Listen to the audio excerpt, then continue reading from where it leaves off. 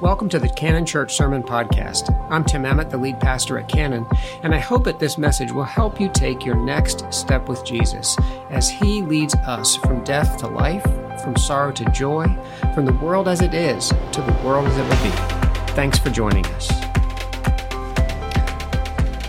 I know this is probably hard for some amongst us to believe, but I will never forget the feeling that I felt during the summer between my high school graduation and when I started college. I don't know if it's because it was the first time I was fully present for that feeling. Life seems to kind of go by at the speed of light and then slow like a tortoise. But at that point in time, it was the first time I was aware of feeling this particular way. I felt untethered. I felt like I was floating between what was and what was yet to be. I felt very disconnected and uncertain. I feel that feeling today as the mother of two young adult children. I'm still their mama, but they're young adults and they have capacity and they have agency and they make their own decisions, and yet they're still my children. I will probably always think of them in that way. There is this tension, if you will, between the already and the not yet. We talked about this for the last number of weeks, the reality of the people of God coming out of the resurrection and the ascension, the new creation beginning to break through, and yet the persecution and the oppression of the people of God in the midst of this new reality and the tension between the world as it was and the world as it will be. This new reality that Christ had afforded. These feel like places, in between places, if you will, for all of us to some degree, where there's a sort of resistance that I recognize within myself that wants to be released, that wants to be relaxed. I liken it to like a rubber band that's being pulled taut and you're not sure if it's going to break or like shoot across the room and hit somebody. You know what I'm talking about? This liminal space can be felt or experienced in a diagnosis that we get as we wait for some effective course of treatment. It can be retiring from a decades-long career while still trying to reimagine what everyday life is going to look like on the other side. These in-between spaces are uncomfortable. They can be very, very uncomfortable. We're hungry to arrive wherever that destination is, to find closure, to move on, to get on with things, whatever those things might be. And yet, as followers of Jesus, disciples, we call ourselves and are called, we are students. We are lifelong learners. I think this is especially poignant for today. It's a challenge to our ways of living because we want to arrive, we want to be done, we want to check the box, we want to get on with things. When we celebrate graduation or retirement and declare ourselves done, we're still in this kind of liminal space. We struggle to live in these in-between times, the spaces between the already and the not yet. As I said, much like the people that Peter was writing to in his letters. Episcopal priest Debbie Long reflected on this in light of a poem that was written by John O'Donohue, who was an Irish philosopher, poet, and priest. And the name of this poem was For the Interim Time. She reflected on this in an article that she wrote for the magazine Christian Century, if you're familiar with that.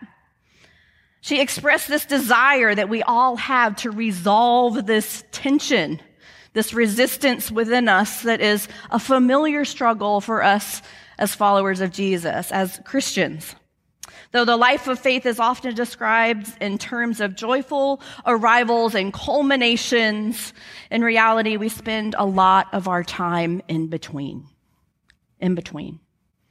Though we know that Good Friday gives way to Easter, we live our lives in all reality in Holy Saturday, waiting for the fullness of the resurrection. to come to fruition, waiting for the promise to unfold. Sometimes it feels as if the whole planet is straining with impatience for that culmination, for that resolution, for the rubber band to be let go of, yearning for something better. Sometimes we find ourselves wondering if the in-betweenness is the quintessential human experience. In O'Donohue's poem, he describes the in-between as a familiar place that no longer looks like itself. A familiar place that no longer looks like itself. Everything is withheld, he writes, and the way forward is still concealed. Interim time, in other words, is disorienting for all of us. The God we think we know suddenly becomes unfamiliar in this new terrain, in this new season, in this new territory. The paths we've been used to walking somehow suddenly grow strange. We wander, we stumble, we can feel lost in these in-between places, sometimes feeling exiled, sometimes feeling punished. Certainly this was the case, again, for the recipients of Peter's letter initially as they faced the reality of oppression and persecution in the first century church. Not so much for believing, again, that Jesus was the Son of God. That wasn't the problem. That wasn't the issue for the powers and the principalities that they had to succumb to, but they were persecuted for worshiping this crucified and risen man rather than Caesar, and all of the societal implications that arose as a result of their behavior. Because they believed, because they worshiped Jesus, they acted differently. Their behavior was different than the rest of the society around them. I think part of the problem is that our culture doesn't train us to navigate interim time gracefully. Again, it's not something that we are comfortable in, these in-between times. Because we're primed, if we're honest with ourselves, to expect immediate gratification. I mean, it's all around us, right? We can order just about anything and have it on our doorstep in 24 hours. We can send a message across the ocean instantaneously. We have 24-hour, 7-day-a-week access to information, to healthcare, to food in some way, shape, or form. In this cultural economy, a delay can feel like a waste of time for us. It can feel like a waste of time. Let's just get on with it already. A delay sometimes can feel like a valid reason to doubt the love of God. Certainly, this had to be something that was experienced by those who first heard this letter from Peter. And yet, in the Bible, interim time, between time, is the norm. We have the ability to see it all in one fell swoop, and yet their interim time is so integral to the story of the people of God. It's nearly a necessary human vocation for all of us. A pattern for the people of God is one of waiting. Waiting. It's what we do in Advent. We wait. It's what we do between Good Friday and Easter Sunday. It's what we do between the resurrection and the ascension and the gift of the Holy Spirit. It's what we do as followers of Jesus. We wait. Adam waits for a partner. Noah waits for the floodwaters to recede. Abraham waits for a son. Jacob waits to marry Rachel. Hannah waits for Samuel. The Israelites wait for deliverance and then wander in the desert for 40 years. Jesus waits to begin his public ministry. Maybe what we need is not an end to interim time, but a greater willingness to recognize the gifts of this interim time. What God can teach us in the in-between periods of our lives, whether we want to be taught or not. That's a question I find myself asking when I'm in those interim times in places that are less than desirable for me. God, what are you trying to show me? What are you trying to teach me? Sometimes those lessons are lessons that can't be learned in any other time of our life. This in-betweenness is exactly the tension, the reality experienced by those Peter addressed in his letter. The time between the world as it is and the world as it will be. Again, these early churches were not persecuted for believing in Jesus, but how they acted as a result. They preached a message of liberation, good news to the poor, liberation to the oppressed, freedom to the imprisoned, sight to the blind. They rejected the conformity of the societal norms around them and made it really, really untenable for those in power. Peter shares that they should not be surprised at their challenges, the resistance to who they were and how they lived. They should not be surprised. They were not conforming to the societal norms around them. Instead, they were resisting them. They lived with a sort of resistance between what was and what was yet to be when conformity afforded an elevated place in society. I'm wondering, as a church today in the 21st century, why we don't experience hostility to how we live our lives.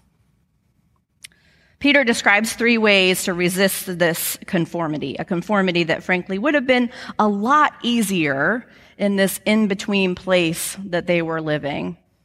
And though we can't begin to compare, as has been said many times over the last 5 weeks, we cannot begin to compare our own 21st century Western Christian reality to theirs. There are 3 ways that we too can resist conformity in our day. Resistance being defined as the ability not to be affected by something, especially adversely.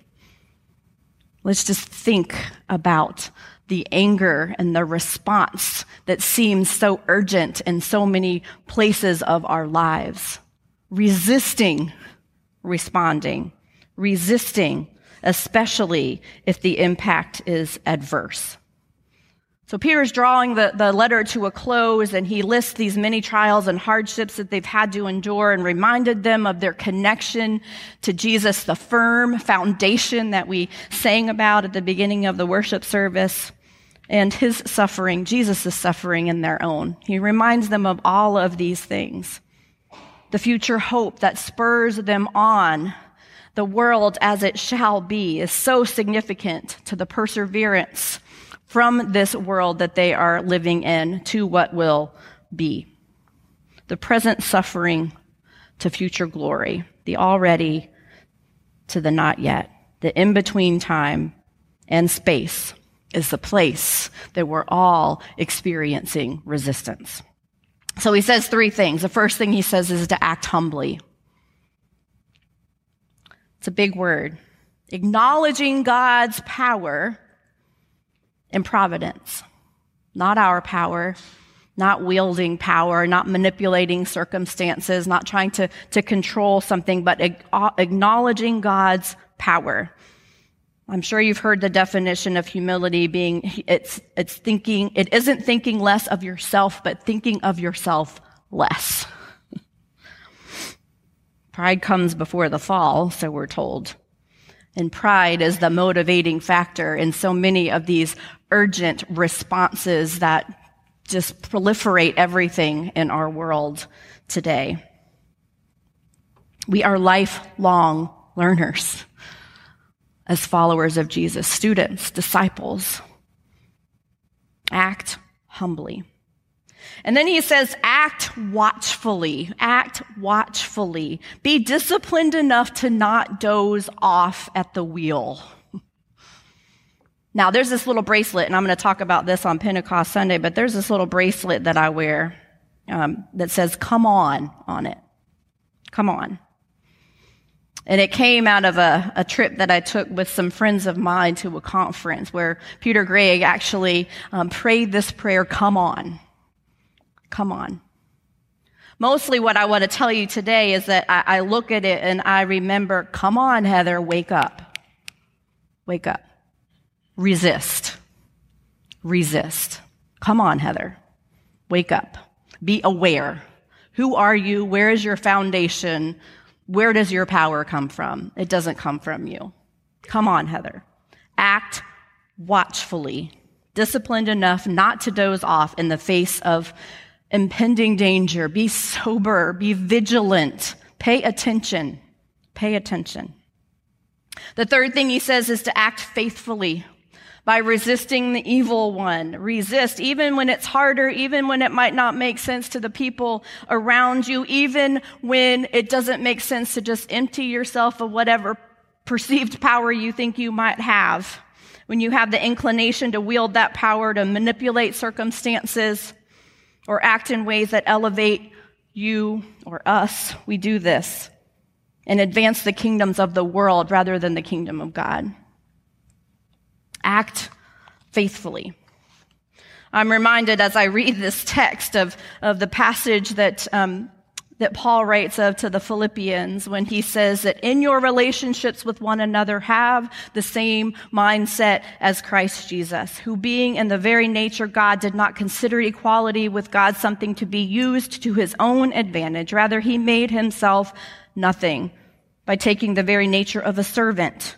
Being made in human likeness and being found in the appearance as a man, he humbled himself by becoming obedient to death, even death on a cross. Therefore, God exalted him to the highest place and gave him the name that is above every name, that at the name of Jesus, every knee should bow in heaven and on earth and under the earth, and every tongue acknowledge that Jesus Christ is Lord, to the glory of God the Father. God exalted him, not because he exalted himself, but because he emptied himself. God exalted him, and every knee shall bow and exalt Christ because he made himself low, because he humbled himself, because he emptied himself of all power, of all power. The God of the interim doesn't exist for our comfort, though he certainly exists for our focus, that our eyes would be on him. Peter reminds us of this resistance within us and this resistance that we're called to be in the world. This place of already and not yet. In this in-between time, we have certainly the comfort of God's present grace and knowledge of God's eventual victory. As we resist, we do so as a part of a sort of resistance movement that is the church in the world today. So it is meant to be. Quiet, in some cases, underground and subversive in the ways that we live and act. Pressed, yes, we are, but not crushed. Persecuted but not abandoned, struck down but not destroyed. These places of resistance, these in-between places can be, for each and every one of us, a crucible of sorts, refining us and transforming us, and who we become in the meantime. And I have said this again and again, is oftentimes far more important than the destination, where we're going. Who we become in the meantime, before we get to the next chapter, the next page, the next season, the next whatever. I think it can take years to recognize how our insistence on quick answers and easy resolutions can distort our perceptions of the divine in the midst of all of it, God's power and God's presence and God's providence. Waiting through interim time forces us to consider the possibility that God is bigger, that God is wilder and less predictable, less safe than our short-term needs and hungers might dictate. Those easy answers and resolutions. I believe these in-between time places, these interim times, can compel us to seek God's presence, even when we feel less tethered, not merely in the light of arrival and closure. The God of the interim doesn't exist for our comfort, as I said, but the God of the interim simply is with us. To accept this is both painful for some of us and necessary. Richard Rohr writes, to receive reality is always to bear it, to bear with reality for not meeting all of our needs. To accept reality is to forgive reality for what it is. So as we celebrate or grieve the end of one season and walk through the next, we are compelled to receive reality, he says, with open hands, rather than closed fists. The end of O'Donoghue's poem warns us not to lose confidence during these interim times, particularly those hard, challenging interim times, but to remain patient, I hate praying for patience. You know, it always gets tried and tested and exercised when you do. But to remain patient and to be open to renewal. He says, what is being transfigured here is your mind, and it is difficult and slow to become new. The more faithfully you can endure here, the more refined your heart will become for your arrival in the new dawn.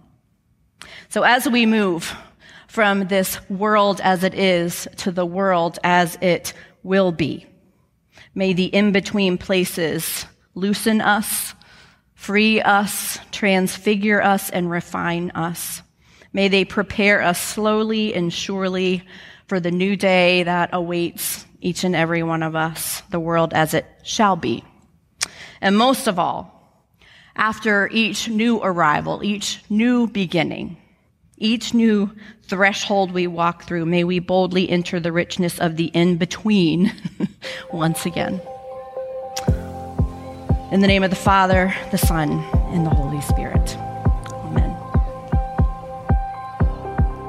Thanks again for joining us. We hope that this message will help you have a great week by helping you walk in faith, hope, and love. Looking for more information about Canon? Check us out on the web at canonchurch.org or follow us on Facebook at Canon UMC and Instagram at Canon Church 2424.